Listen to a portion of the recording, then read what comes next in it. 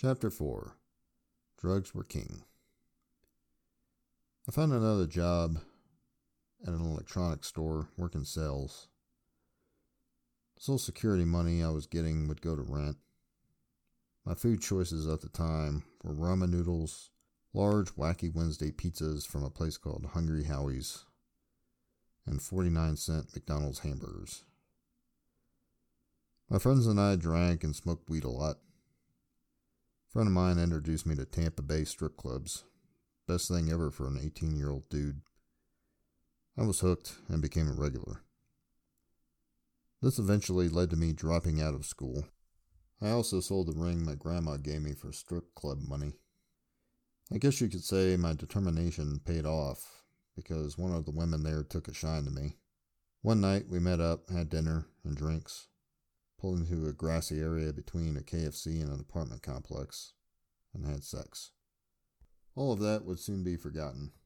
I was soon to develop a relationship with two substances which would hold my attention for some time: ecstasy and LSD. One of my friends, Phil, knew about a party. He told me it would be unusual, but the two of us would stick to drinking. The unusual part was everyone else was on ecstasy.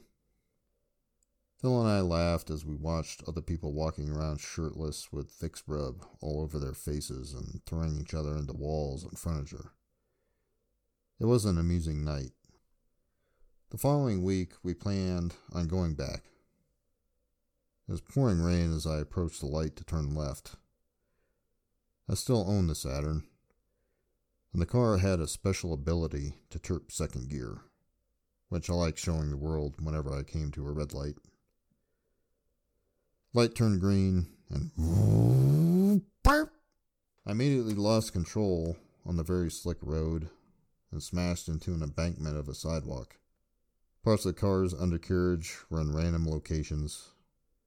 The car was fucked. Phil lived about 4 miles away, so the plan was leave the car at his place, get his car, go to the party. Saturn had new rules for driving it. The steering wheel had to be upside down to drive straight, and I could only go 20 miles an hour max. After what felt like 30 minutes, we arrived at the apartment to switch cars. So now in my friend's car, and off to the party we went. On the way there, I had pretty much decided to try ecstasy that night. It was a rough night, and I could use a distraction. Upon arrival, I asked if they had any extra for me. The answer was yes, and my first time was free. After some negotiation with Phil, he took a pill as well. Phil and I started playing NFL Blitz. After a couple games, things began feeling strange. I remember feeling goosebumps and general well-being. Midway through the next game, Phil and I looked at each other, laughed from the bottom of our souls, threw the controllers down, and jumped up, looking for the others. Thought came to me, this is it. This is all that matters.